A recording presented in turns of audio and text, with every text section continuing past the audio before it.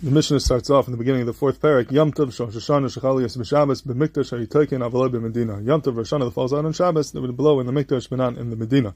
The Achanim ask an interesting kasha over here, the Cheshik Shlomo and others, that why does the Mishnah say the words Yom Tov, Shal Rosh Hashanah, Shechal Yis B'Shabbos? Why mention the words Yom Tov? Why don't you just say Rosh Hashanah, Shechal Yis B'Shabbos? Almost every other time when we talk about Rosh Hashanah, we just call it Rosh Hashanah. We don't call it a Yom Tov Shal Rosh Hashanah. So why dafka over here does the Tana feel a need to refer to Rosh Hashanah as the Yom Tov of Rosh Hashanah? What would be lacking if we didn't say those words Yom Tov Shal Rosh Hashanah? And then we give different terutzim, kol echad al pi darkei.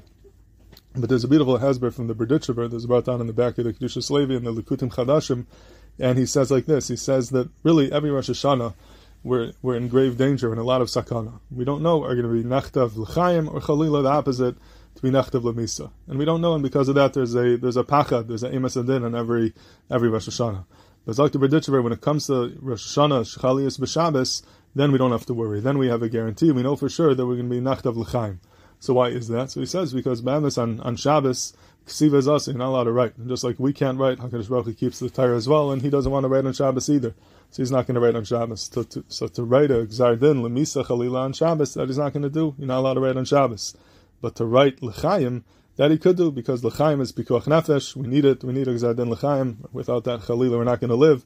Pikuach nefesh is deicha Shabbos, so he's able to be kaisav us l'chaim on Rosh Hashanah Shechal Yis B'Shabbos. So Dr. Berditzber, every Rosh Hashanah, we don't know if we're going to be nachtav l'chaim or l'misa. But when Rosh Hashanah comes out on Shabbos, we're guaranteed. We know for sure we'll be nachtav l'chaim, because HaKadosh Baruch Hu is not going to be Michal Shabbos to be kaisav l'misa, but l'chaim it's mutter mishum pikuach nefesh. So we're guaranteed that it will be a good Rosh Hashanah. We know that we nachtav l'chaim, and therefore it's a Yom Tov Shal Rosh Hashanah. It's a Yom Tov Shal Rosh Hashanah. When Rosh Hashanah falls out on Shabbos, it's taka a good day. This is a day that we can be b'simcha. We don't have any ema, because we know we definitely are going to be nachtav l'chaim. That's the word that he says. Now about it, it's a little bit sarchin, because Yom Tov also ksiva is also, you can't write on Yom Tov either.